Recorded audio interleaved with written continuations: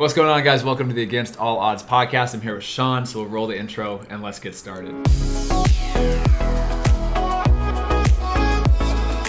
Okay, Sean, so give me your full name, your age, and where you're born.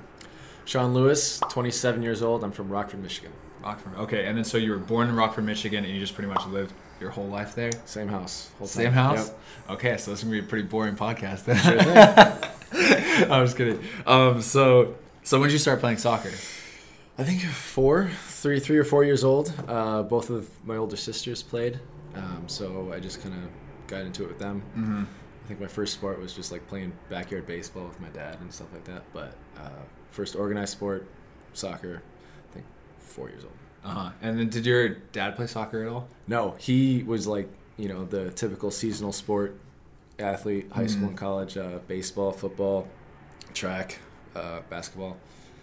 So that was the same exact. Zero soccer experience, yeah. And then so you just were put in soccer because you didn't want to go into like American football at the time, or? I got into it because of my siblings. Mm-hmm. Like I said, both my older sisters played, so I just kind of, was interested in it just because they were playing. And then I just loved it, so I just kept doing it. That's pretty much how the same exact thing for me too. Yeah. Just like, I'm good at it. I like it, so yeah. keep going. When you're a kid, you just start trying like a lot of different things, right? Yeah. And then you just find something that you really like, and then if you're good at it, you just keep on doing it. Yeah. And then when did you were just playing like recreational from like 4, 5 up until like 10, 11? So I would do like the like the co-ed type thing with Yeah. like your elementary school or something like that. I did that for maybe a year or two, but at the same time I was doing like summer camps and stuff like that. Around my town there was all kinds of stuff you could do. There's a team called Flying Kick. I always had summer camps. Yeah. I spent all my summers with these people. Flying Kick. You ever do Skyhawks? Was it Skyhawks? No, you didn't do Skyhawks? No. Huh. I always did Skyhawks camps. Yeah? Yeah, I thought it was like everywhere. I don't know. I never heard of it. Well, whatever. And then so you're just playing just typical. You're doing different. Did you play other sports too? I think I did like basketball for like 1 or 2 seasons or something like that, but that was just nothing. That was nothing. It wasn't very good. Yeah. Let's be fair. Uh-huh. It's just the guy run around, get rebounds, play defense. Were you? And then when you started playing soccer, were you always a goalkeeper, or were you like, no, I'm gonna No. play on the field? So I played field until I was 12. Uh-huh. I always just kind of like hopped in net because I loved it. Mm-hmm. I loved diving around and getting dirty. But yeah, primarily a field player until I was 12 or 13 years old, and then that's when I went like full time in goal. I've heard like from other keepers that's like recommended to do. What do you think? Yeah, nowadays with the game the way it is, goalkeepers have to play with their feet, Uh-huh. and they have to have some sort of an understanding of a natural understanding of the game, Mm-hmm. and which passes to play when, and that obviously you develop over the years of playing in goal and understanding the tactics, but you need sort of a baseline, I guess, of being a field player, seeing the game from that way. Yeah, that makes sense. So you kind of like unintentionally did that? Yeah, I mean, I was always a natural Mm-hmm. at goalkeeping without too much training. I was Mm-hmm. always decent. And playing on the field, I never really thought of, going in goal until a team needed a goalkeeper. It didn't have any options. I was the best option, Mm-hmm. and I would have been just a simple role player as a field player. I So see. I was just going to help the team much more as a goalkeeper, and that's when it kind of all started. Yeah. I've always wondered that, because from the very beginning, I was like, oh, you mean I have to stand here while people shoot as hard as they can at me? No, I don't want to do that. It takes a certain mindset. Yeah. Some kids, I guess, just have it. You Yeah. can kind of tell who's, even from a young age, you can kind of tell, like, you can tell he's a goalkeeper. Mm-hmm. But yeah, it's something that you can develop, but sometimes kids just have it. Yeah, that's funny. I hate it. And every kid, I feel like, especially when you're like at recreational level, I remember like, who wants to be a goalkeeper? Everyone's like, me. Yeah, I was yeah. like, no, don't. Oh, were you even then? Yeah, Oh. even from 5 years old. I mean, I thought the gloves were kind of cool, but like, I was like, I just have to stand back here. I can't go up there. And You're just in it for the gear. yeah, just the gear. And then so you're playing like just some from recreational up. When did you join your first like club team? I think 7 years old. 7. Hey, Rockford, Michigan. Do you know Ryan Howe? I don't. He played at. I don't know if he's from Rockford, Michigan. Oh no. Never mind. I think he's from like Rock something, Indiana, like near Chicago. I don't This is know why. Rockford, Illinois. That's That's the one. Yeah. Yeah. Because he's from there. No, never mind. But he played it with me at St. Louis. Okay, so when did you play your first like competitive team? So yeah, I think that Like was year round. Year right. Yeah. So club, probably I think 6 or 7 years old. I was playing on like the U9 team or something like that. Okay. The club didn't have any age groups younger than that, so yeah, I did that. So you already knew like, or when you were younger, your parents were still even like, yeah, let's push you up a grade, or push you up a couple years or whatever. Well, part of that came from my sister's, coaches and stuff like that. Mm-hmm. Knew that I was just honestly, I'd hop in with some of their trainings and stuff like that, and just kind of kick the ball around. And the summer camps, obviously, and they knew that I should, be taking it a little more seriously than just playing co-ed or something with my elementary school. They said if I wanted to, I should go play. And so yeah, we just kind of did it maybe like a year or so earlier than what my club had as an age group for me. And just kind of went from there. Yeah, I always was jealous of like the younger siblings about that, because I was the oldest, and so I had to learn everything. Yeah. We didn't even know what club soccer was until it was like my mom picked me up from high school or from elementary school. She's like, I heard about this thing called club soccer. Do you want to try it? I'm like, yeah, sure, why not? Yeah, why not? Yeah, we'll give it a go. And then my brother came along 4 years later, and it was like, oh yeah, we'll set you up on this club, you know. Is he the youngest? Yeah. Yeah, the youngest man. My youngest brother had everything. Yeah, paid because well. your younger brother played too, right? Yeah, so he's really good. Yeah. Mm-hmm. And where's he at now? So he finished up at Michigan State, was his last competitive season playing. Mm-hmm. And that was, I want to say 2015? No, it was like 16, I think. 2016. So is he still trying to play at all, or? No, he's going to medical school, man. That's right. I remember that. That's impressive. Yeah. Good for him. Tough decision. But. Yeah. That's sick. How do you like Michigan State? Do you like it? I think he liked it a lot, honestly. Big Ten schools, like everything's pretty well taken care of. Yeah, you're really well taken care of. And then so you like 11, or I mean even younger, 7, 8, 9. You're playing up, and then so you said you switched to goalkeeper like 12, 13. Yeah, it wasn't until later.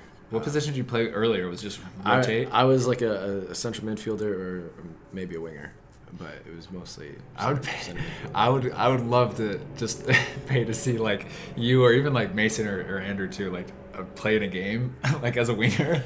Maybe I'm a bit arrogant, but like I think I could play 6 right now.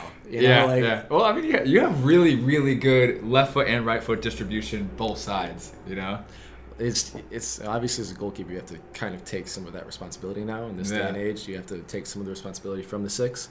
So with the ball, it's it wouldn't be too much of transition. It's just without the ball, it would be. Yeah, positioning. That's tough. I keep imagining in my head. It's kind of funny. And then so then you are just playing around. You're playing kind of different positions. You make the goalkeeper switch to goalkeeper around 12, 13. Mm-hmm. And then do you like instantly love it? Like you were like, this is like I want to do this. This position? No. Well, so before I made like the permanent transition, I guess you could call it, at 12 or 13, before I'd like hop in for a half or something like that, like they'd split time or something like that. And that was, I think I enjoyed that more because I knew I was like, if it was a boring game, I could just, next half I'm going to be on the field and it's going to be fine. Yeah. But, going over 12 or 13, like this is what you're doing. And you're just in goal the whole time, and sometimes you're just absolutely spanking a team. Yeah. Like 10-0 or something like that, and you're standing back there absolutely hating the game. Yeah. Just begging for something to do at that age, Yeah. But as the level grew and, the pressure grew with it, it was much more interesting to me, and I just absolutely loved it. Yeah. I feel like the pressure is, like, even like that's why we like to go and play at higher and higher stakes. It's like the pressure. So it's like it's probably such a high, like to be so intense right around the goal, like it's life or death almost. Right. Like it's pretty cool.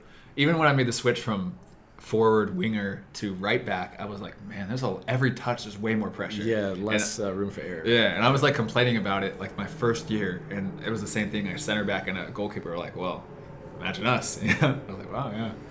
So that's a lot of pressure. Yeah, you get used to it. And you get to enjoy it too, because there's been times where when you come back from, let's say you go away to college, right, and then you come back and you're just kind of screwing around with friends, playing in the park or something like that. I never want to play goal. I don't want to do it because diving around and stuff like that's cool, all that stuff. But when there's no pressure, it almost doesn't even seem worth it. Yeah, when there's like you can't gain anything from it, and it's just not as fun for me. So like I take that time to experience something else and just play small sided on the field or something like that. Yeah. It's much more fun. Yeah, that's like all the keepers I train with in off season. If we play 5-a-side or something, unless we're using the big goals, it's right. I want on the field. I want to be on the field. I want to be playing. Experience something different. Yeah. It's just not as enjoyable when there's nothing to gain from being in goal. It makes sense. Yeah. And then so when did you start, at that age, did you start serious goalkeeper training and everything? Like, did you have a good goalkeeper coach? I was always kind of dabbling because there was some good goalkeeper coaches in the area. So even when I was like taking a half or something like that, I'd go and train with this guy like maybe once a week or something like that, just because it was fun. And like I said, I love diving around and super active that way. So then just when I went from, playing a half every couple of games to playing every single game in between the pipes, I think I just increased it. I don't know exactly how much I was training back then, but it definitely took a step up. It makes sense. Did you? I'm not sure. People always have so many questions for like goalkeepers. Always want me to ask like super goalkeeper specific questions. It's tough. It is hard. Yeah. I don't even know. But in Michigan, like for example, like so you're training, and you said you train with that guy, and you train with your team and everything. Did you train by yourself at all? And then, like, how'd you do it in Michigan? It's almost impossible to train as a goalkeeper by yourself. Yeah. You can, but it's very difficult. You have to be really creative with it. So it's always, you have to have.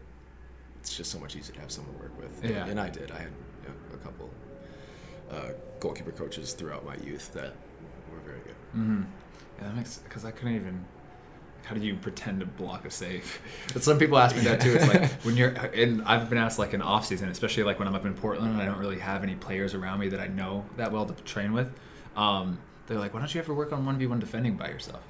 Just imagine like me on the sideline just pretending to mark somebody. Yeah. Maybe I could do like speed and agility, but like doing 1v1 defending is pretty much impossible unless you have somebody else to defend. Right. Yeah. And then so you're growing up now from like 13, 14, 15. You're getting more and more serious probably every year, playing goalkeeper and soccer in general. Were you with like the same club? Did you make any changes or? Quite a few changes. Well, all right. So there's probably 2 or 3 clubs that I played for, the group of guys. But one of the groups I was with kept on changing like which club umbrella they were under. So our team name changed like 5 times, I think, in 5 years. But it was the same group of guys, so it was really the same team. And the same coach and everything like that, too. So I think I played for 3 clubs growing up. Okay. And when you entered high school, were you playing with the high school team, or did you do like... I did high school, okay. Yeah. So I did freshman year. I made it to the JV team as a field player. Okay. And then this is like, I made a decision, if I wasn't going to make varsity, I wasn't going to play in the goal. Really? Yeah. So, for, let's see, freshman and sophomore year. That's such a Sean decision. Yeah. Like it's the pressure, Like and so I played freshman and sophomore year. I think sophomore year I played maybe a few games in goal, but it was mostly in the field. And then when I went up to varsity, I was just strictly in the goal. Yeah. But that was, that compared to what we were doing in club soccer. Club soccer, you're there for 9 months out of the year, so that was like the real season for me. And then high school was just for fun. Yeah. It was a cool atmosphere because you have your friends and you have a decent crowd there, and it's a lot of fun. But it wasn't what was going to progress my career So yeah, exactly. That's how I kind of viewed it too. Like, it was a lot. I remember those were my favorite training sessions, and like favorite like games too. Oh, yeah. You got everybody in the stands is pretty cool. And I remember one of the questions actually, and that reminds me how you, like, as a freshman coming in as a goalkeeper, unless you are outstandingly better than the senior or junior they have, you're not going to get time or anything. Yeah. I mean, to be fair, like, I was kind of like a late bloomer physically, so I was just like this kid as a freshman. And the other goalkeepers, I think they had two, I think it was a junior and a senior. They were men, though, and I was just like this boy. Even though I was like technically better than them, it just wasn't the same. Yeah. So yeah, it was JV, and I was gonna play on the field. Yeah. Then how is it though? Like when you, because it's like a goalkeeper, I feel like is the hardest position to win from somebody and to like earn it, because it's like a lot of even head coaches don't even look at that as closely, even for one. Sure. And then two, it's like it's kind of like, oh yeah, we'll just keep, unless that goalkeeper is really making mistakes, then we'll switch it. You know? Did you feel like that? Do you think that's true? So I think it's a slower process for sort of like the changing of the guard. You need to be better than, if you're going to win the job from someone, you got to be better than them consistently over a longer period of time than, say, a field player. Because I think coaches know this, and this is why the change happens so slowly, is you need consistency back there. And goalkeepers, you don't come in for a half and then, you know, dip your toes in, and then the next game you can start. It's like, if you're in there, you're in there, and then you unless you're playing super safe, which isn't good, you're going to make a few mistakes. And so you can't just one mistake and you switch because the guy's learning. Even experienced guys, when they come in, like, it's still not perfect. It takes maybe a game to get into it. And that's at the highest level. So you get better at it as the older you get. You get more experience. You get better at, you know, finding your form earlier on. But it's still a very difficult thing to do. Yeah, that makes sense. And I like, even because that's what I remember, like, even my first game is like training with Republic or anything. I was like, oh, we'll get you in the exhibition match, second 45 minutes, or even like the last 20 minutes, you know, just so you can get a feel for it. And it was like, that was nice of like, okay, I'm going to come in last 20 minutes. Like, I don't think I've ever seen that with a goalkeeper. Like, oh, we'll put in Sean for the last 20 minutes. Yes, that doesn't happen. And then so high school, you're playing basically on the field for your freshman, sophomore year. And then junior, senior year, you're in the goal with the varsity team. You're training with the club team all year round. Pretty much whenever I wasn't with the high school team. And then are you still doing individual training with the coaches? Yeah, of course. So, you know, the club that I was with wasn't so well organized that we had one goalkeeper coach to just work with all the club goalkeepers. I just had to go, you know, on my own and find someone to train with that way. But like I said, there was a few options around the area, so I was very lucky that way. Yeah, I always feel like in America that's one thing we do pretty well, is like the one-on-one coaches, goalkeeper, field player, whatever. There's like a lot of those players that you can find there, at least at like a semi-pro, pro, decent level. Yeah. I think we get good options. There's like the youth side of the game has been so big for so long that there's always quite a bit of money in it for guys who want to coach and do individual lessons and things like that. And I think it's still transitioning up the ranks, but it's just kind of it's getting bigger and bigger. As the older you go, it kind of starts weeding out, but it's the popularity is starting to grow older and older we get. Did you ever do like any development academy, or did you ever do any ODP or anything? I did ODP for 1 year, I think. And then I never did any of the academies. The nearest academy to me was, I think, 2 hours and 40 minutes away from my house. Wow. And that's something that, like I said, with the youngest sibling, it's like kind of paved. Yeah. So like my brother actually made that trip and played for one of the academies. But for me, it was just kind of like my parents were kind of like on the fence about it. Then once they saw that you were being more serious with it. Yeah. So like once they saw, you know, with me looking for colleges, there was kind of like this stigma if you didn't play for an academy. And so I think once my parents saw that, they were like, all right, my younger brother would be allowed to do that. And for me, you know, who knows what would have happened if I did do it. Maybe I wouldn't even make the team. Yeah. You know, I was still developing at that age, you know, but. When did you hit your like puberty and like fully become like stronger or bigger? Oh man, dude, like it was such a you know, 16 through like even into college, I was still like becoming a better athlete every single. Yeah. I grew, I think, like an inch in college. Really? Yeah. So, just even now, like I feel like I'm getting, you know, physically stronger every year, but you know, I actually grew an inch in college. So that's pretty late because I thought I was late, and I think I was done growing by my senior year of high school, but like I was a stick. I was so tiny up until like junior year of high school. And then so your senior year, did you get recruited your junior or senior year? I think late in my junior year. And how did that process go? I wasn't highly recruited at all, honestly. I had to go to, you know, a bunch of camps and had to email a bunch of coaches, you know, grinding it out. Yeah, as many of us did. Yeah. And I ended up having to walk on to like a preferred walk on to the college team, and then 5 games into my freshman year, I think I won the starting job, and that's early. Yeah. So I got a lot of experience in baptism by fire, man. Yeah. I learned a lot very quickly. Yeah. And I made huge strides in that game very quickly. I think that's where I made up most of my ground from some of the other goalkeepers that were significantly better than me in youth soccer.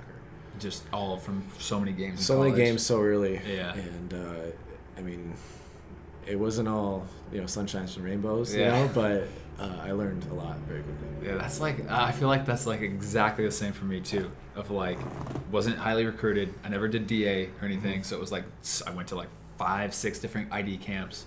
I emailed probably 50 plus schools ranging from D, and I had no idea the level. So I went from the Stanford men's soccer down to the local junior college, you know? Yep. And I did everything. And then I was just like, we'll see. I'll figure it out. If I go junior college, whatever. If I go D2, whatever. If I go Stanford men's soccer, sweet. That's right. Yeah, so and then same thing when I got into college. It was like that baptism by fire. Like I even thought to myself, you know what? These guys are good. They're big. But then an injury happened. Someone got kicked off the team. And all of a sudden, I went from like number 4 striker to like number 2. And then it was like one of the games, same thing. The first preseason game, I'd scored a hat trick in the preseason game. Oh, wow. And then so it was like, okay, we're going to keep going with you. Right. And I was like, okay. Let's here we go. Yeah. And then that's where, again, exactly what you said, made up most of the ground, I feel like, from not playing DA or really even knowing soccer that much earlier. And then so, like you said, you had some like ups and downs in the college. Of course, man. Yeah, there was, you know, a freshman in the starting lineup. We were a relatively young team, to be fair. But even then, you know, maybe one senior would be getting significant playing time. Most of them were juniors or sophomores. But these guys, you know, were looking at me like, just don't mess this up. You know, like just don't screw it up for us. Yeah. And that's like, like I said, it was the pressure though, and that's something that you kind of enjoy because every single time you overcome that, it's such an amazing feeling. Yeah. It's like a high, and you don't get that like adrenaline rush really anywhere else. Right. So you want to chase that again, and to succeed with the pressure, Yeah, that's funny. I remember too is like college, if you had a freshman goalkeeper, and part of the recruiting, like the scouting report, is they have a freshman goalkeeper, fire shots. Like, test him early, all that stuff. And then you went to Oakland University, right? So I started off at Western Michigan University, and that's where I walked on. And then for my senior year, I transferred to Oakland University for purposes of playing professionally. Because they have a very good track record of sending specifically goalkeepers to professional soccer. How was transferring? Was it hard to like leave your team? It was very difficult. You know, playing 2.5 years, 3 seasons with these guys, and you know, they're your best friends at that point. And to transfer to another school, it was only probably like 2.5, 3 hours away. So it wasn't, you know, across the country or anything like that, but it was still, you know, missing out on what senior year would have been. It wouldn't have been the right environment for me to try to start my professional career, but it would maybe been more enjoyable to spend that extra year with the guys that I've grown with over the last 2.5 years. But it was a professional decision, you know. I needed to develop. I kind of plateaued, I feel like, at my previous school, and I thought I needed to challenge myself again. Yeah, that's a. I mean, I like had some thoughts like in college about transferring just because for one reason or another. You know, like you said, there's ups and downs, but like I really was like, man, it's just would be hard, like friendship wise, like it's very difficult. Yeah. So that's impressive to do that your senior year, to take the chance to do like a professional decision. Yeah. You know? Like yeah. I mean, on top of that too, like my girlfriend, now fiance, I met her at Western. Oh. So I transferred away from even that as well. She wasn't happy. You know, she's such a trooper. She obviously she wasn't thrilled about it. Yeah. But, she knew how serious I was about this, and she even now she says, "I don't want you in a couple years saying what if." Yeah. So she's very open to that, and she's been amazing, and I think that's part of the reason we've been together so long and why we're getting married in December. You know. Yeah, that's pretty big. Yeah. And I was gonna say, anytime that you've been, because we'll talk about it later, but you've been abroad, you've been doing crazy stuff, and she's been like following along. Like any girlfriend, fiance, wife that can follow along a professional soccer player, kudos to them, because it's incredible. Yeah, honestly, it's crazy. So you met Sarah in college at Western, and that's right. You left. How did that season go at Oakland? So for me, it was I transferred over the winter. So I had a spring season and then the fall season, and I spent another spring with them. Okay. Just to keep on training before I try to make the jump. Mm-hmm. And even after the spring, fall, and spring, I was still developing. Mm-hmm. You know, like these guys were. It was like almost a whole new level. Training with the coach that's there. His name's Eric Pogue, and he's produced 3 professional goalkeepers now. 2 of them played in the MLS, and so it was such an incredible experience trying to learn, and it was a new standard too. Yeah. So the spring season was an eye-opening experience, and then the fall was more about, can we implement this in the games, which was a whole new test. And personally, I felt like I did very well in the fall. The team, us as a team, we were above average, but as far as the standard is at that school, it wasn't up to par with other years. And then the spring season, again, it was getting me ready to play professionally, which was again a whole new standard. Yeah, I see. Did you graduate? I did not graduate. So you dropped out too? Yep. So we did probably get it done in one more semester if I have to go back. Yeah. Yeah. That's hard too. Did people tell you when you were telling people that? It was so difficult. It was part of the thing where I was trying to get it done in online classes, but so many of them were you have to come in and take the exam, and then you talk to the school and try to, get something, and then they say, oh well, also you have to take this class. And at this point, I was we'll talk about it. I was on a plane to Australia, so it wasn't always an option. So it's something that I'm planning on going back at after my playing career at some point. You need a college degree, from what I hear, to coach in college, and that's an avenue that I want to keep open for myself. It's probably not my first option I want to do as a coach, but eventually when I do take that step into coaching, I want to have every avenue open to me. So I'll finish that. Yeah, I remember everybody would say, like, what do you mean you're dropping out? Aren't you, this is your senior year? Yeah. Like, yeah, I know, but like it's January, the USL season's starting. Clock's ticking. And so did you try at all that spring or that winter to go to do any like USL Open trials? Or Yeah, so I did this at that point. They were doing this like USL Combine thing, and went down there, and just nothing really panned out for me. It was one of those things where it was so many people there, and it was hard to separate yourself from the however many other goalkeepers that were there. Yeah. And most of the stuff that was happening there were just like, okay, we'll bring you into a trial, or here's our open tryout, or here you go. And so I was really faced with either playing another season of PDL the next summer, or I was talking to this agency that sends players to the second division in Australia. And so I said, everyone in America has seen me. Most everyone's made up their mind about me. Mm-hmm. I need a new, fresh pair of eyes. Yeah. And so I went abroad.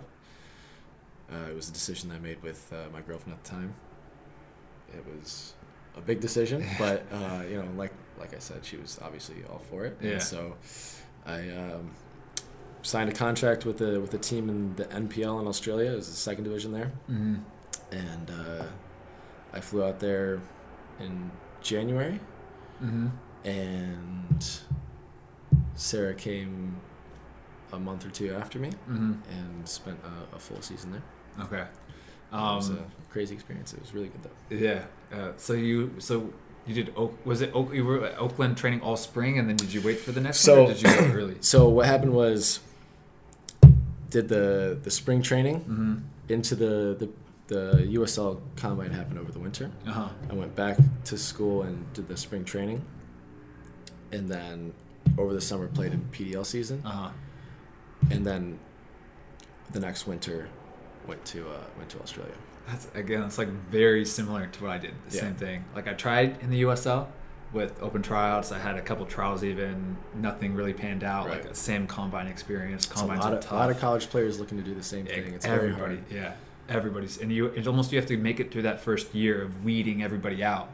And then I think it's smart too to go abroad to get a fresh set of eyes and to a resume builder. Right. Because you playing in NPL in Australia, I went over to Germany, but that's it's like, oh, he's doing something different than besides college PDL. Mm-hmm.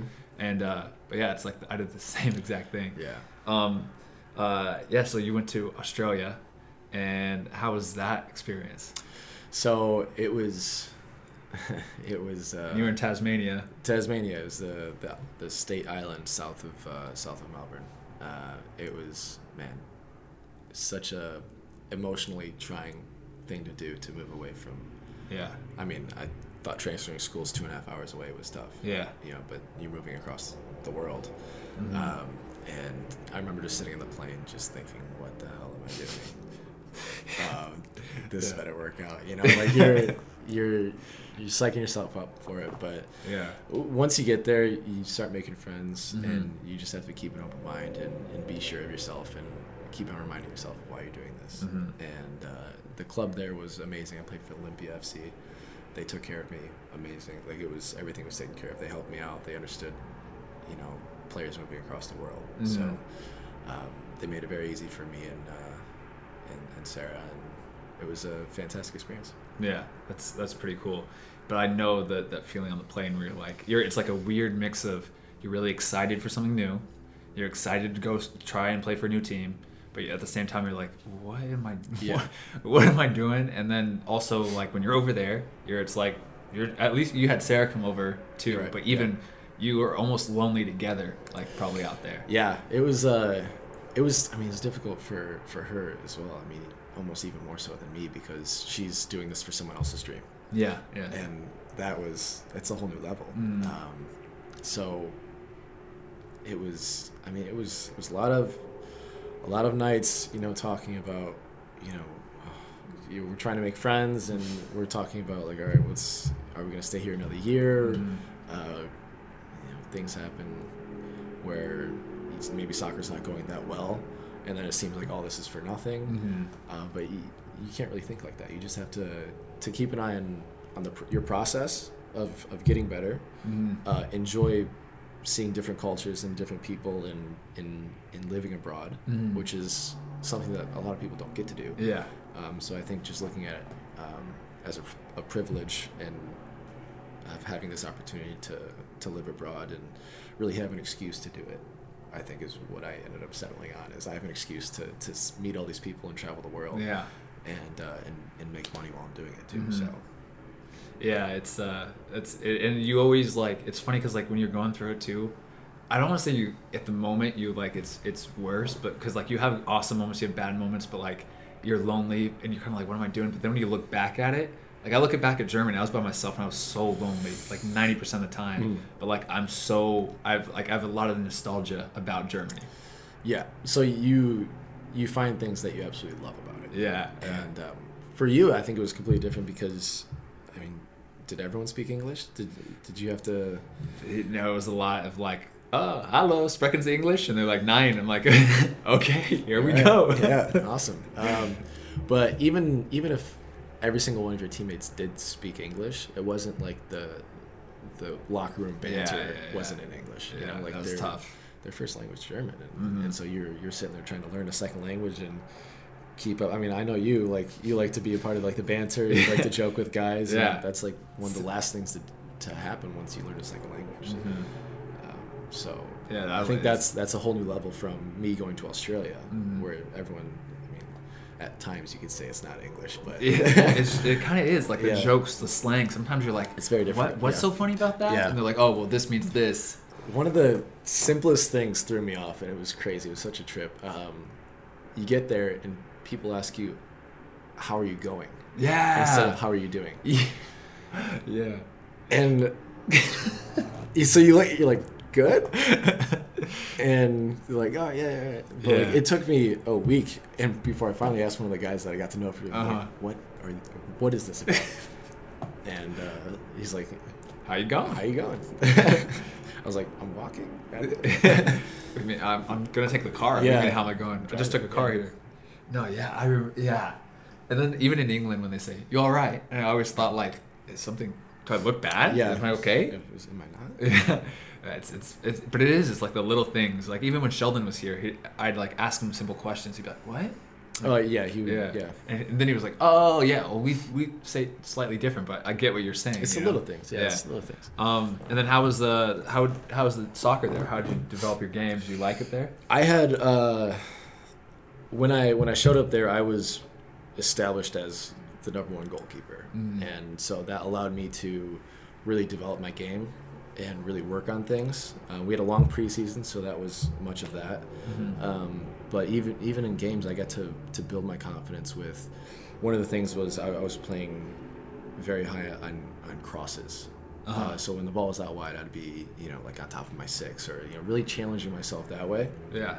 And a big part of the game down there is the aerial balls into the box. You deal with a lot of those.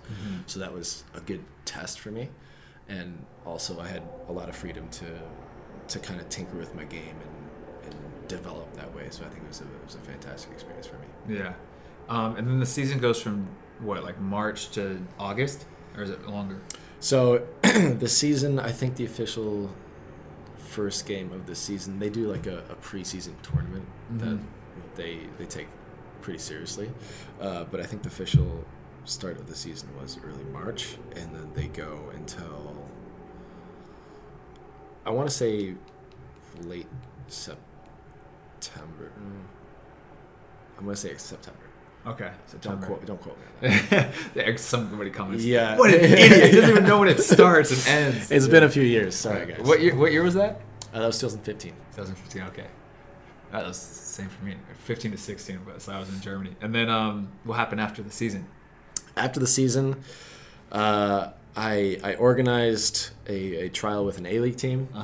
My team did quite well, and I was doing quite well. So we got some attention that way. I was able to organize a trial, and but that wasn't for maybe another few weeks. So I was coaching young players, but also like hopping in with them because I wanted to train still. So I was calling people up, everyone who's still in town, let's go train. And so I did that for I think 2.5, 3 more weeks after the season ended, and then and went on trial, and I think I was on trial for 2 weeks after that. Do you want to say what team that was? Yeah, so I went on trial with the Central Coast Mariners. Found out it's a big step up from the NPL to the A-League. Also found out that it is increasingly difficult as the level goes up. You have to be so much better because of international spots. Yeah. In the U.S., I think we have 7 spots per team. Yeah. But you can acquire more, and if a player gets a green card, they don't count anymore. Yeah. In Australia, it's 5 non-citizens. Oh, wow. And at least that's how I understood it. And so I went on trial there. I think there was 1 spot left, and they ended up signing after they said no to me, they ended up signing like a marquee player, like someone who came in and made like $1 million a year or something like that. So it was incredibly difficult, but I learned a lot. It was a great experience to see that level. The A-League is a very good level. So and doing that abroad as well was because that's what's so hard is like even something simple like I was in second division Iceland. And same thing, they said we have one, because you only get 3 foreigner international spots there. And they were like, we already have 2 wingers. Yep. We want another winger. So let's see it. And they brought in at that same trial with me 3 other American Canadians that came in. And then from the 4 of us, they picked one of us. Right. And I was like, and everybody else on the team, you're like, nobody else is, I mean, they were good players. Don't get me wrong. Everybody on the team was good. But you could kind of feel like, yeah, I'm at the top end of the level here. But they want you to be the marquee player, and then you bring in the other guys. Now you're not just competing with that team; you're also competing with everybody else they're bringing in. Right. And they bring in some bigger names. They've had MLS experience even. Yeah. And so you're like, wow, okay, this is like a shock. You're like, okay, this is harder than I thought it was going to be. And so the way, I mean, in Australia, I think the second division has, in Tasmania, you have 3 international spots. In the mainland, you have 2. So when my team won the state league and went to the national tournament, one of the international guys just couldn't go. Really? Yeah, so they had to drop one of us. Wow. And the way I saw it, man, you have to be, as an international, when there's that few spots, you have to be one of the 3 best players in the team, or one of the 3 best players as far as helping the team. You might, you might be just that much better than the second guy that they need you to be there. But yeah, it's added pressure, which again just makes it all the more fun. But yeah, so on trial with the A-League, I was going there and I was probably on par for being like a backup or something like that at that level, or maybe even a 3 they saw me, but it just wasn't worth the international spot for them to sign me, which fair enough. Yeah, it makes sense, but it's frustrating. Like, oh yeah. And then so after that, what happened? Did you come back here? So I decided I wasn't going to go back to the NPL. I decided this was a decision that Sarah and I kind of made together. It was just, do we want to spend another year abroad? We decided to come back to America. I was going to take my chances with my new and improved resume that I now have, whereas before, like, it really wasn't a resume, just college. So came back to America, just started sending out emails every single day to professional USL. I think I hit every single NASL and USL team. I sent emails to, I think, every single one of them. Apart from maybe a couple of the MLS reserve teams, because I know that the youth was their main priority. Is promoting youth. So outside of maybe 5 or 6 teams in the USL, I sent them to everyone. I think I got 3 replies. 2 of them were thanks but no thanks.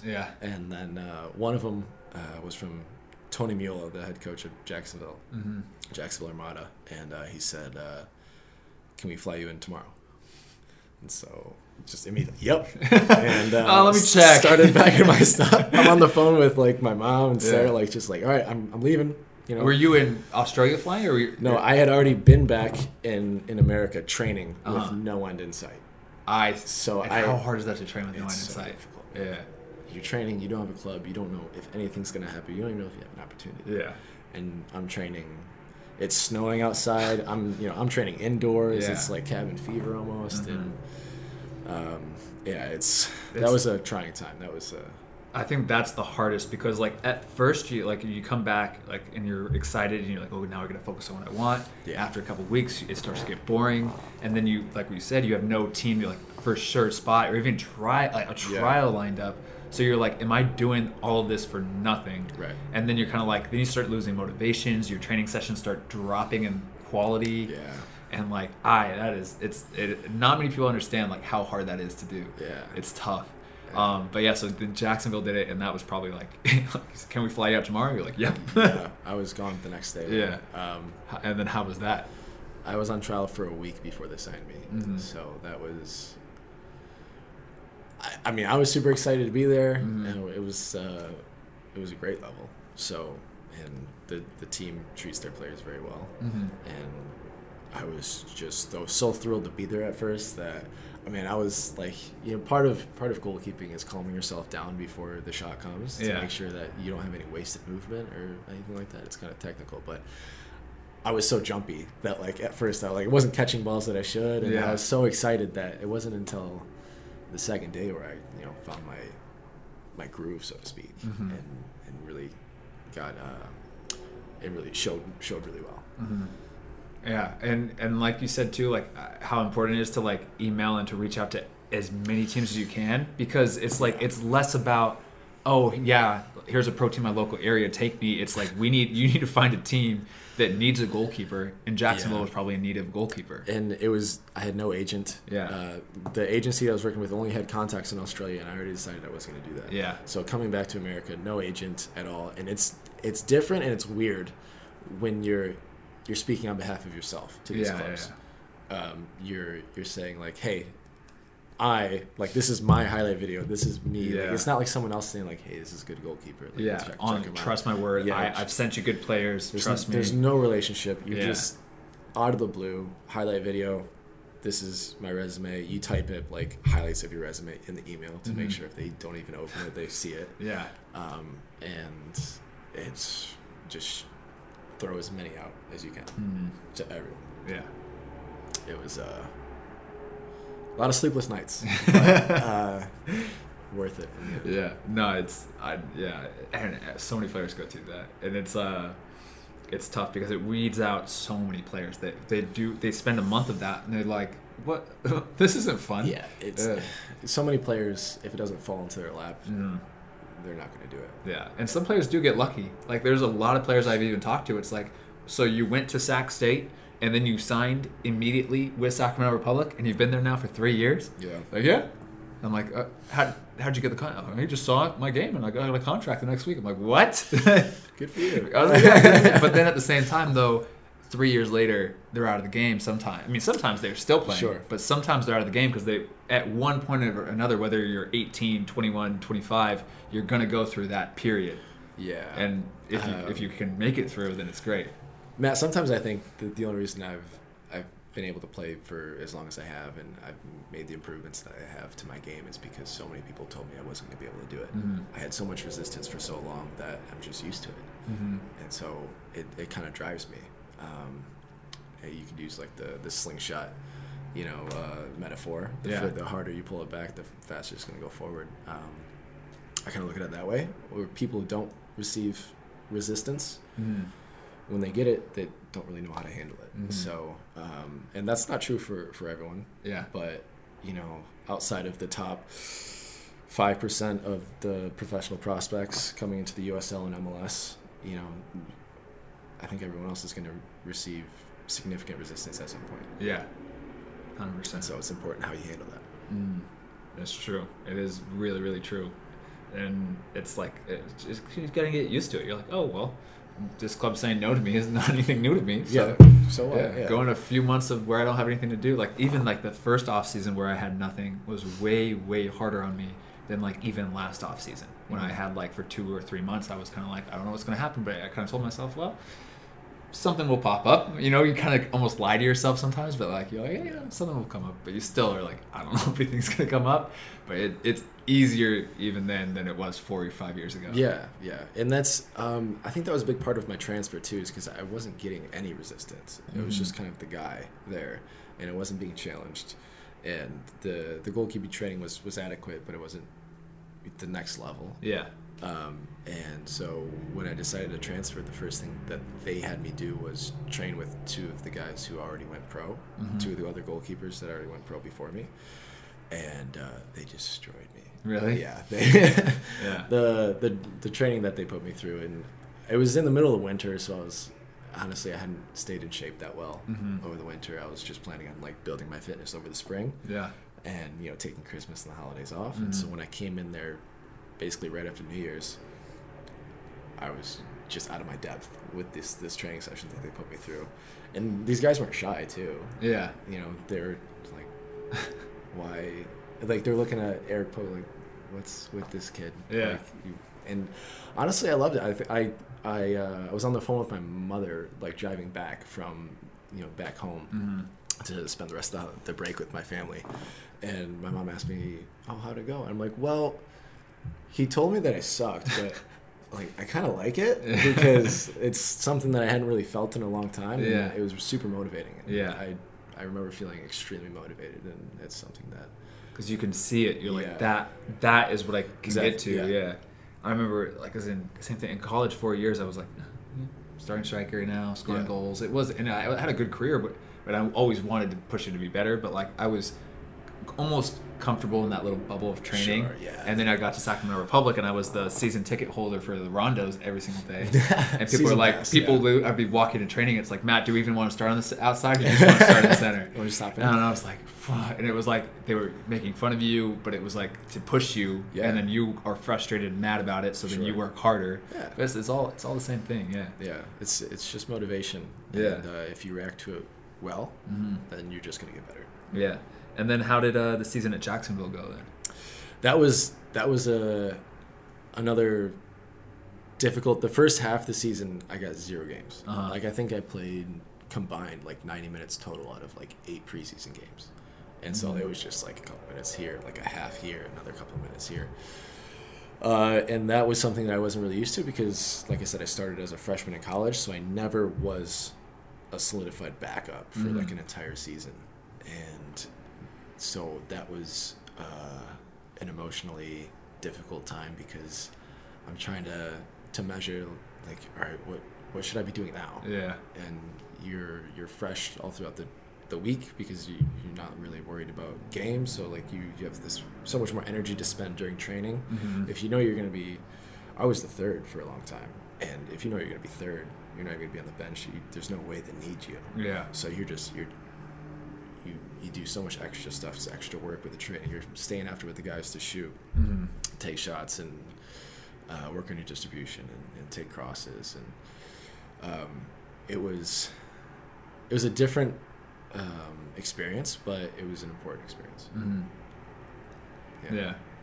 And then second half went better. So, in the way the NSL worked at that point was they had a mid-season break, and all my conversations, the couple conversations that I had specifically about my game and development were just, specific tidbits that I needed to work on to be a starter. This is the head coach would say, this is where I see the other guys excelling more than you, and this is where like this is good, but you need to, and so whole time I'm just working on this, and some of it was stuff that you only could practice in training and in game situations, which was difficult, but it was so good for me to realize that even if I'm technically better or a better athlete than these guys, like there are certain things that they see that I don't, that I need to work on. Yeah. And so when I came back from the summer break that we had in between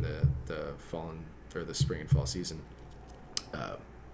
I ended up starting the first game because I improved so much that when we came back to training, the coaches saw that I had kind of started to implement those things that they've been working with me on, and then I played a significant amount of games just straight in a row. Just a lot of games right away. It was almost baptism by fire. Again. Yeah, it was a really big. It was another period of good growth. Yeah, it's kind of funny. Like every year has been like something, like some sort of resistance, of like whether being abroad or being I was started the backup or whatever. But yeah, then it just develops you in a different way, which is pretty cool to hear. Yeah. And then so this was like NASL, Jacksonville Armada. That was like big games, big teams that you're playing against and everything. There were a lot of very, very experienced players. Yeah. And very good players that have incredible resumes. I remember asking one of my teammates, like, "Oh, who's the best player you've ever played against?" I didn't really know all of his resume, and so I was kind of shocked when he just, like, without really thinking, he just goes, "Ronaldinho." I go, yeah. What? He's like, "Yeah, I played against him in the Champions League." I was like, "All right, cool." Sweet. And he's like, "What about you?" Yeah, Like, and then you just, don't worry about it. Don't worry about it. That's insane though, because I remember you even told me like broke down even more of your teammates and stuff. It's like, wow. There's a lot of, and then you start playing against these guys too that like come straight from La Liga or one of the top 5 leagues in Europe. They come straight from that team to playing against you, and sometimes it's intimidating. And at first it was, but then you just start seeing them for what they really are, and they see the game faster and they'll make decisions faster, but they're not superhuman. Yeah. Like what's different is up here for them. They're going to break down the game faster and be able to make decisions faster, and that's what you have to account for. Yeah, and I've tried to talk about this too, and a lot of people have brought this up too that have played NASL or higher levels, or even USL, where they've brought in other players that have played higher level. But it's like, it's hard to say because you don't want to sound cocky, but you're like, the level, honestly, as you get closer and closer up into the pro game, even between you're looking at these players and you're like, well, it's really just tiny little things. Yeah. But it's hard to say because you're like, oh, sure, you're right behind a La Liga guy. No, it's tiny things, but it's also consistency of those tiny things. Yeah. And sometimes their quality is hidden by the guys around them aren't on the same page or aren't on the same speed as them. So sometimes their teammates will slow them down for you. But sometimes it just comes through where they do something and you're like, I'm not sure how you saw that. Yeah. But good for you. I'll make sure I know that's a possibility next time. I remember with Orange County, though, we got this number 6, Richard Chaplow, who played for Sunderland and played over in EPL for years. He's coaching there now as assistant coach. And one time the ball bounced into him from he was facing his left back or something, and the striker popped it to him. And I swear I was looking at him for the whole time. I was right back, pushed up, and one time left footed, just bing, straight into the corner for me. Right, yeah. Perfect ball. But I was still standing there like, oh, whoa. Almost didn't even make the run. And he looks at me and I'm like, next time. I see it, I got it, I'm learning. That's but that's the thing that you said, they see it. So that's awesome. The baptism by fire, got a whole bunch of games in. And then would you kind of finish out the season with them then, playing? Yeah, so I spent the whole year with them. We had a coaching change at one point, and the new coach went back to the guy who's playing before me. So that was, emotionally it was tough, but again, great experience. You have to grow, and I think that was a big part of maturing as a goalkeeper when you lose your spot, and you have to. And it's not necessarily something you did. You didn't really make a huge mistake during a game. You didn't do one thing that you can just point to and be like, all right, don't do that next time. It was just simply another opinion that came in. Yeah. And so it was a huge test of my maturity. Yeah. And it really made me grow that way. Yeah. So it's just so many different years of so many different areas of adversity, I guess you could say. And it really pulls you in different directions, and it makes you really be down to earth, and all this makes you just focus on, like I said, your process of getting better. Because if a new opinion comes in and it's not the one you like, what are you going to do about that right now? You're going to stop getting better? Yeah, exactly. So you just have to kind of bring it back to something that you can control, which as a goalkeeper we talk about a lot, because sometimes you can't control things. Like something breaks down and the guy pings in the upper 90, it's not even one that you can save. Are you going to lose your mind over that? No, you focus on what you can control. So that was, I think that was a main focus of me at that point, was just, okay, what can I control? What can I work on? Back to the improvement side of things, and get ready for next year. Yeah. Yeah, just I like that. It is a game of preference. Sometimes you, for whatever reason, it's just I'm the coach is going, you know what? I'm feeling this player today. Yeah. And you're kind of and at the moment, kind of all the focus is shifted to the guy that got the call up. Yeah. And not much attention on the guy that just I just lost my spot. What happened? Yeah. And it's hard when you're younger to not completely shut down. But yeah. When you're younger, you take it so personally. Yeah. And you're so emotional about it. But as you get older, you realize that it's the coach's job on the line too. Yeah. And so he has to play who he is comfortable with, whether he can verbalize it to you or not, or he can somehow describe to you what he sees in the other guy compared to you or not. He's going to go with what he trusts. Yeah. And that's what is so hard to see sometimes, but as you get older, you kind of understand it. Yeah. And then, so end of the season, what happened then? End of the season, the club went through a bit of a financial crisis. They signed my option to come back the next year as a number 2, and so my role was pretty solidified in their eyes. And in my mind, I was like, yeah, okay, I'm going to come in and I'm going to be better than this new guy, whoever you bring in, and I'm going to win the spot. Unfortunately, I didn't get that chance once the ownership left in December, and they left the league, so all of our contracts were void at that point. And so they only brought back a handful of guys that they could afford to, and the rest of us were left trying to find a new club in January and February, which is... Is that 2017? That was 2017, yeah. So after the season 2016, going into 2017. Yeah.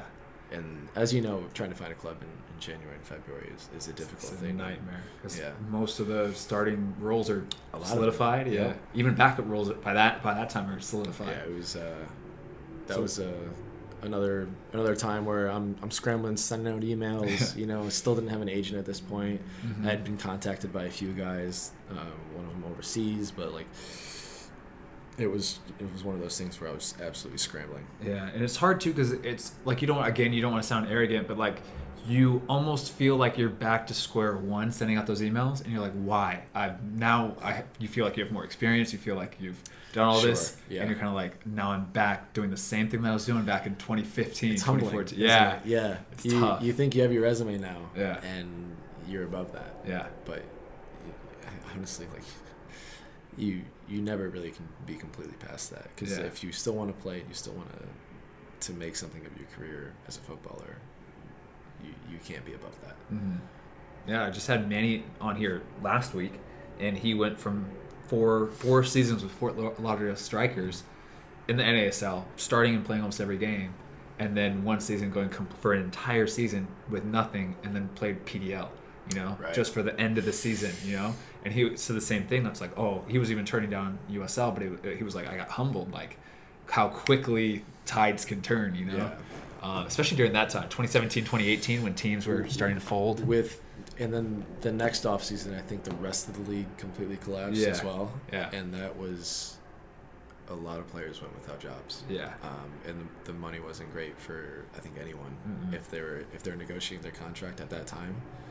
It was like, just please give me... I'll just take it. It wasn't a very good time for leverage for players. That's why I had to go down to New Zealand. Yeah, so a lot of players had to either go abroad or stop playing. Yeah. But then so February, January, you're sending out emails. You're back to it. Yeah, man. And what happened? Again, just sending out a bunch of emails, talking to a bunch of different guys. I ended up getting... again, I had to go on trial with Harrisburg City Islanders. And that was one where they had already spent their money to bring in a number 1. And so that was going to be their guy. They're like, yep, we have a 2 role that we're still looking to fill. And they said to me, right up front, this is the money we have to fill that role. Are you okay with this? Otherwise, don't even come on trial. And I was just like, yep, okay, let's do it. So, obviously I'm going on trial with them and training with them every day, but I'm also still sending out emails. Yeah. And still looking for another option if this one doesn't work out, where am I going next? But luckily that worked out, and I got to spend 2 seasons with that club, and really sort of gave me the opportunity to have a bit more consistency as far as I know where I'm going to be next year, and it is a bit of a different experience that way. Yeah. When did they sign you for the following season? What month was it?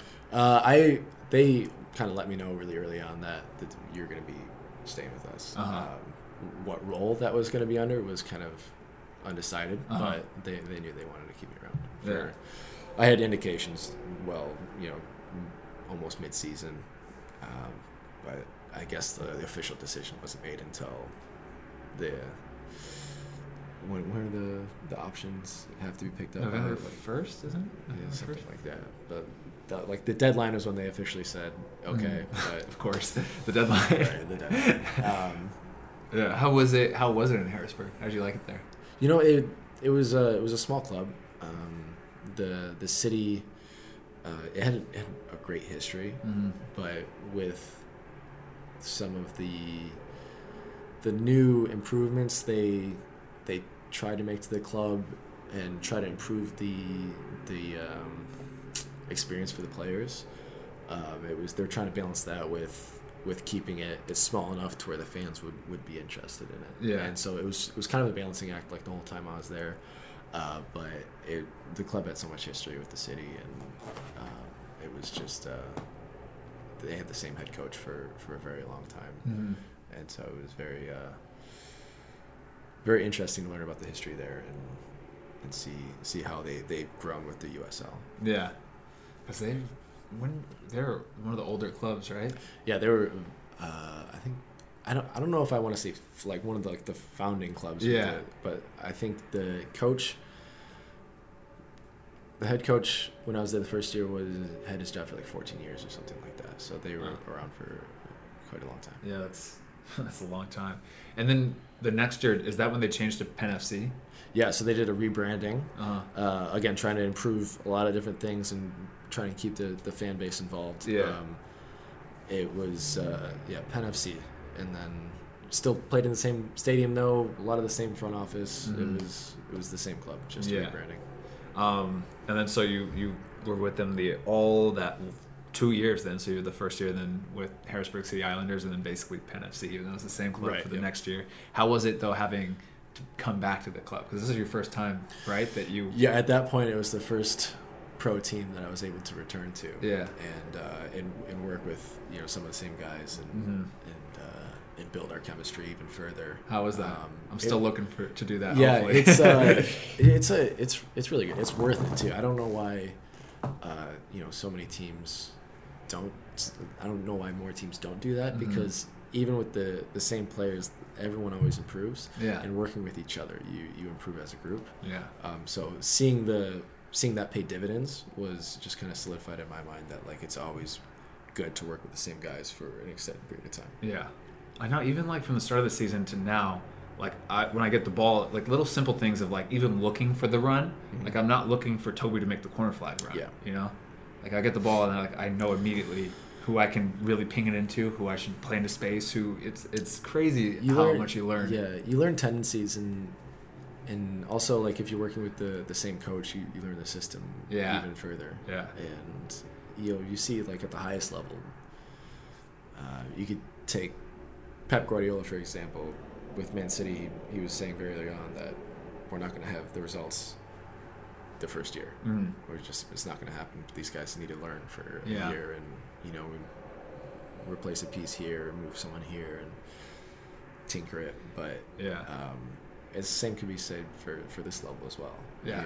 You grow with each other, and I think that's very important. Yeah, that's why I was pretty bummed when at St. Louis in 2017 Sure. brought a new coach, literally brought in 23 new guys. It's usually how it goes. Yeah. And then we didn't have the best season, Mm-hmm. and then see everybody else will cut in 23 Yeah. guys being the coach, and it was like hard because it was like, I mean, you can see why. Obviously, they invested a lot of money, Sure. we didn't perform, but at the same time, you're like, man, what I would give to have another year to try to like build on that. As a player, you see it too, because the little doubt and hesitation leads to bad timing Mhm. at any point in the game or on the field. Like that's crucial. Yeah. So another year playing with the same group of guys is very beneficial. Yeah. And then so after, were you the starter for both years or? No, did you so I was coming into Harrisburg. get- I was you signed as the backup. I signed as the 2, and then I think I got like 8 or 9 games Mhm. just throughout the year. They trusted me, so they put me into this game or that game. They Yeah. wanted to keep me happy, so they gave me time. The other goalkeeper wasn't doing bad by any means, Mhm. so they didn't see a reason to really switch it. And then the following year, supposed to come in as the number 1. Everything lined up. This in my mind solidified. We're gonna go there. We're gonna have a great season. Yeah. And I think it was 2 weeks before preseason, the new coach signed someone else that he trusted more to come in as the number one, someone that he knew from before, and it was just back to, it was almost like a repeat, you know, like I was trusted. I think I got like 11 games or something like that. Yeah, I was trusted. They put me in this game, that game, but it was a tough time. Yeah, again. Yeah, there's so much adversity, man. But like that kind of stuff really builds your character. Though, you know, like you've been through so much that you don't really let things get to you as much anymore. Yeah. And it's so motivating to have that happen, that you're just, you could let it get you down, but Yeah. it could also just propel you to do so much more. Yeah, I like quoted like pretty much that, like when I first found out that I got the sports hernia this year, like I posted a picture and I said like that. It's like when it's like like you've been through so much adversity, like you gain a new perspective on new obstacles or something. Yeah. Because it was like that, because I got it, and that was the third time I would need surgery like there. So I was like, but at that time I was like, oh, what? It's fine. Like, no, I'll be back 8 weeks. Yeah. I've been through this. It's no big deal. Well, it was the first time I was devastated. Like I thought season or career ending. Right. I was in a really bad mental spot, and like this one I was just like, no, I just wanted to hurry up, because like the faster we do this, the faster I can get back. It's no worries. It was like literally all I could think about was, it's fine. It's just let's do it, you know. Yeah.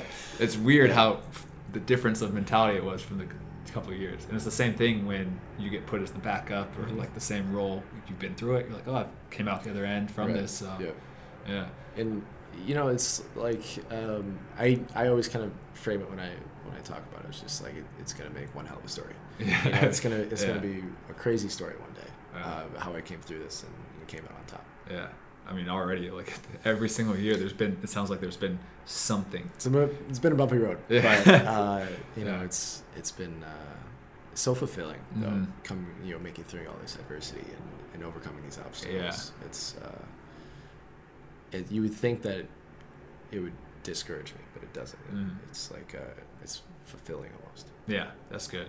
And then so after Harrisburg, you went over. You were talking with Tulsa, and then you also kind of like went abroad for a little bit. Yeah. As well. So one of my teammates actually from Penn FC knew that I was looking for a new opportunity, and he knew my quality, but he also knew that I hadn't played too many games. So he kind of was one of the more experienced guys, and he kind of put a good word in with one of the agents that he had a good relationship with. And so I had someone working for me in the U.S., and then at the same time, I'm never one to just be settled for one option and wait, because I've had that kind of bite me in the butt before. So, I was always looking for another option, just in case this one didn't work out or whatever, if this other thing worked out better. So I ended up going over to Denmark on trial with a club there. And I actually got the contract offer for Tulsa while I was on trial with another team in Europe. So it was kind of one of those things where I asked for a meeting with the coach over in Europe. I said, hey, I have this contract offer, so I need to make a decision. It was kind of one of those things where it forced them to make a decision, and it was I think it worked out for the best. And then you obviously ended up signing with Tulsa. Ended up signing for Tulsa, and it's been another wild ride, but it's been a great decision. Being in the U.S. is great. It's comfortable. Yeah. But it's uncomfortable at the same time because it's a great level. Yeah. It's very testing. Yeah. But it is nice to play. Everybody, Americans speaking English, like sure. Yeah. Sometimes in the locker room, you never know. Sometimes there's Portuguese or something. We got a lot of cultures. We got a lot of cultures. But yeah, no, you played in cities that you know and fans, everything. Is cool. Yeah. But how was Denmark? How long were you over there, and how was that experience? 2 weeks, I think. What city were you in? I was just outside of Copenhagen. Okay. It was Copenhagen's nice, huh? Yeah, it was a great time. So sick. after I signed my contract with Tulsa and my future was clear, I think one of the guys that I was kind of getting along with there, him and I just went around Copenhagen for a day. That's cool, yeah. And that was kind of a cool experience. But the club there was It was another club with history. So like everything was so defined with the like the town there and everything. The club was so ingrained in everything. Yeah, it was incredible to see. From the youth club up to the senior team, everything was in the same area. You walk to training every single day. They have the house for the players, and everything's taken care of, food, Wi-Fi, all of your phone and everything like that. So it was cool to see. It was also cool to see the slightly different perspective they have about the game. Much less physically demanding, much more mentally demanding. Yeah. As far as your decisions on the ball and off the ball. Yeah. And where to be and when to be there. Much more demanding that way, but physically it wasn't quite the same as it is here. So USL's, I feel like, probably the most physically demanding, sprinting, running, cutting, jumping, tackling league that I've been in. Yeah, it's a much faster pace. Even at the MLS level, I think it's incredibly fast paced. You see some of these teams that play a counterattack brand, but especially in the USL, sometimes you can get a little helter skelter. With these people, just sometimes you make a mental error, you play a ball you shouldn't, or whatever. That's something that there would be zero room for, and even at a decent level at Europe. And over here, they would be screaming at the Europeans because why can't you run like this for 90 minutes? Why can't you do doggies up and down the whole time? Or maybe not the most explosive athletes. So it's just different. Yeah. It's Matt, slow down. Slow down. I was like, wait, sorry. Yeah, it's just a different perspective. Yeah. It was really good to see that other side of things, because even in Australia abroad, it was very much like the U.S. as far as the fast pace. Always trying to catch the other team out if you can. Yeah. And I was on one of the teams that kept the ball the most, so it was kind of a balancing effect. But some of these other teams, man, like as soon as you get the ball, you're going forward. And you're forcing the team to make decisions, and it's like the quantity over quality. Like 50 attacks and one's gonna work out. Yeah. That's cool though. And then was it difficult to try to like going, because I mean if you had two different decisions right there, it's like you are kind of imagining your life like two different ways. How did you like make the decision? Is this a completely gut thing? Were you like, the club over there was very upfront with me. When I went over there, they had a goalkeeper that they really trusted, and so that was a guy that had a bit of a transfer value on him, so he could be moving on at any point. But while he was there, he was going to be the guy. I think he's like third or fourth in the Danish national team or something like that. So he was a younger guy too. So he was a guy that they were looking to develop, and it was going to be about him. So if I was going to come in there, it was going to be to be a backup, or maybe prove myself. So when they do move on, like he could move on, and I would fill that role. But it was going to be something I would have to wait for, and I'm 27 years old, and I don't think that was the right role for me at that point. So I felt like the option here in Tulsa was the right move for me. That makes sense. And then that pretty much brings us to this year. You're in Tulsa. How's this? You've had some concussion and some like muscle injuries and stuff. Yeah. But how's this season been for you and everything? When personally, I felt like I've made strides in my own game and in making in working with the back line and making everything flow well. As far as it's getting on the same page with your defenders, and especially center backs, is very important for a goalkeeper. And with me being with injury a couple times this year, it's kind of interrupted that process. But despite that, I felt like we've progressed. Yeah. And that's something that I think is very important for me, especially solidifying myself as a number one. And in those decisions that earlier on in my career that were being pointed out by coaches saying like, this isn't the right decision here, you should have seen this, or the other guys were doing better than me. I feel like I'm proving that I've progressed in that area as well, and so I see the game better, and I'm making better decisions that way. And then of course I feel like I'm becoming a better athlete every year, and I feel like I'm improving my positioning, obviously, and my technique is always improving, and I'm always retinkering it and reworking it in the off season and trying to improve it. Yeah, how much better do you feel as a player and goalkeeper now compared to like when you were headed to Australia? Exponentially. Yeah, isn't that crazy? It's incredible. Just the way you see the game changes a little bit. When you're younger, it's, for me, it was like I was like frantic. I look back at some of the stuff I'm doing, it's like it's frantic. It's not as, and now it's much more. I'm just as quick, but it's less frantic. Yeah. So it's exactly the same. 100%. Like the frantic is exactly. It wasn't out of control. Sometimes it's out of control, but it's just a little like take a deep breath.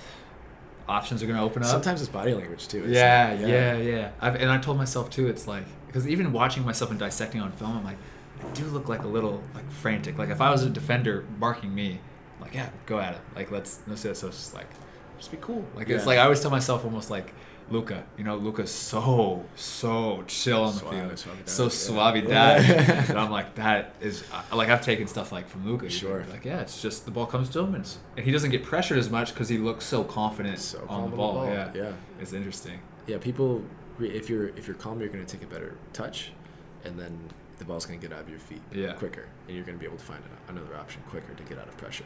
And so it's kind of like slow is smooth, smooth is fast kind of thing. It's just take it easy, make sure the quality's there, and the speed will come as a result of that. And then so you've been playing, you've been in and out, but like you said, it's gotten a lot better this season just with your back line and everything, and we're ending on a pretty good note. And then for next year, obviously, nothing's for sure. You never know. Undecided at this point. But and so that's pretty much today. So now I'm gonna just ask you like 3 questions I ask all the players. Okay. So the first is, if you could go look through your entire career, when was the absolute best moment of your career? Oh man, that's a tough question because I feel like I've had a lot of little ones. Yeah. I think a lot of little ones. But I think probably the one that stands out I could probably point to is I made my debut for Jacksonville after so many months of being a third, and then being able to get a game and prove myself. And I played my first game away at Tampa Bay. Oh, okay. And that was 2016, I think, like July 7th or something like that. And I did very well. So that was something that I can kind of point to. It was after that game, it was on a very good emotional state. Feeling very good about myself. So that's really cool. And then now on the flip side, what was the absolute worst moment or period of your career? Let's see here.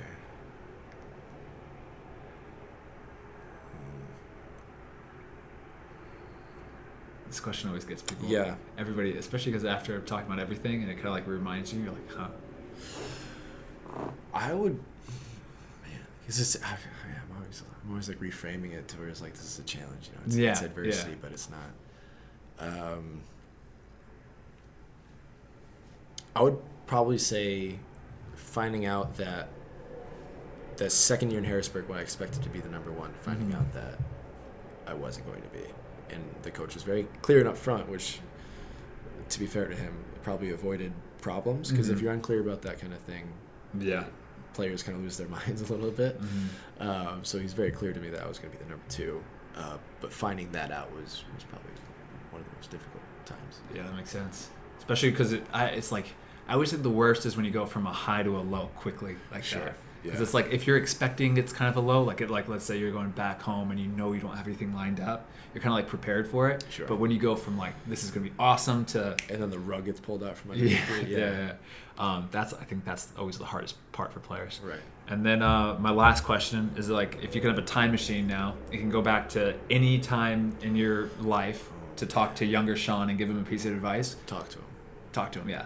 When would you go back? Like, how old would the younger Sean be? And what would you say to him? This is another hard question. People always have to think about this one a lot, too. I said to her, I was like, don't worry, I'm not going to ask any hard questions. And then I hit you with these. All right. When did I'm just trying to think of when I needed the advice the most. Yeah, because some people have gone all the way back to 5 years old, 10 years old, 15. Some even went to like last year. Right. So that's interesting. It's very recent. Okay. I would say right before I went to college, right. I think. And no, I take that back. You know what? I would say right after college, when I was looking for contracts, nothing was coming, and I would say just focus on the process. Mm-hmm. And that was I think that was the time I was so focused on the results. Yeah. And how am I gonna get a contract? I have to do well in this game. I have to do well in that game. Playing in the PDL over the summer. Mm-hmm. You worried about your stats and stuff like that. I would say you're gonna get looks. You're gonna get opportunities. Just focus on getting better. Focus on the process of getting better. Yeah, I like that. Focus on the process instead of the results, because it is true. I mean, like, especially when you're going over and you're like, it's all about, I need to get this trial. I need to get this contract. I need to get this contract. I need to do this. I need to have a good game. I need to do this. It's and it can like wear you down a little bit. I like that though. Cool. And then you have anything you want to say to anybody? Any shout out or something? People always shout out. People always shout out? Okay, yeah, if you can imagine. Thanks for watching. Awesome. So this was the Against All Odds podcast with Sean Lewis, and we'll catch you on the next one. All right, guys. Peace.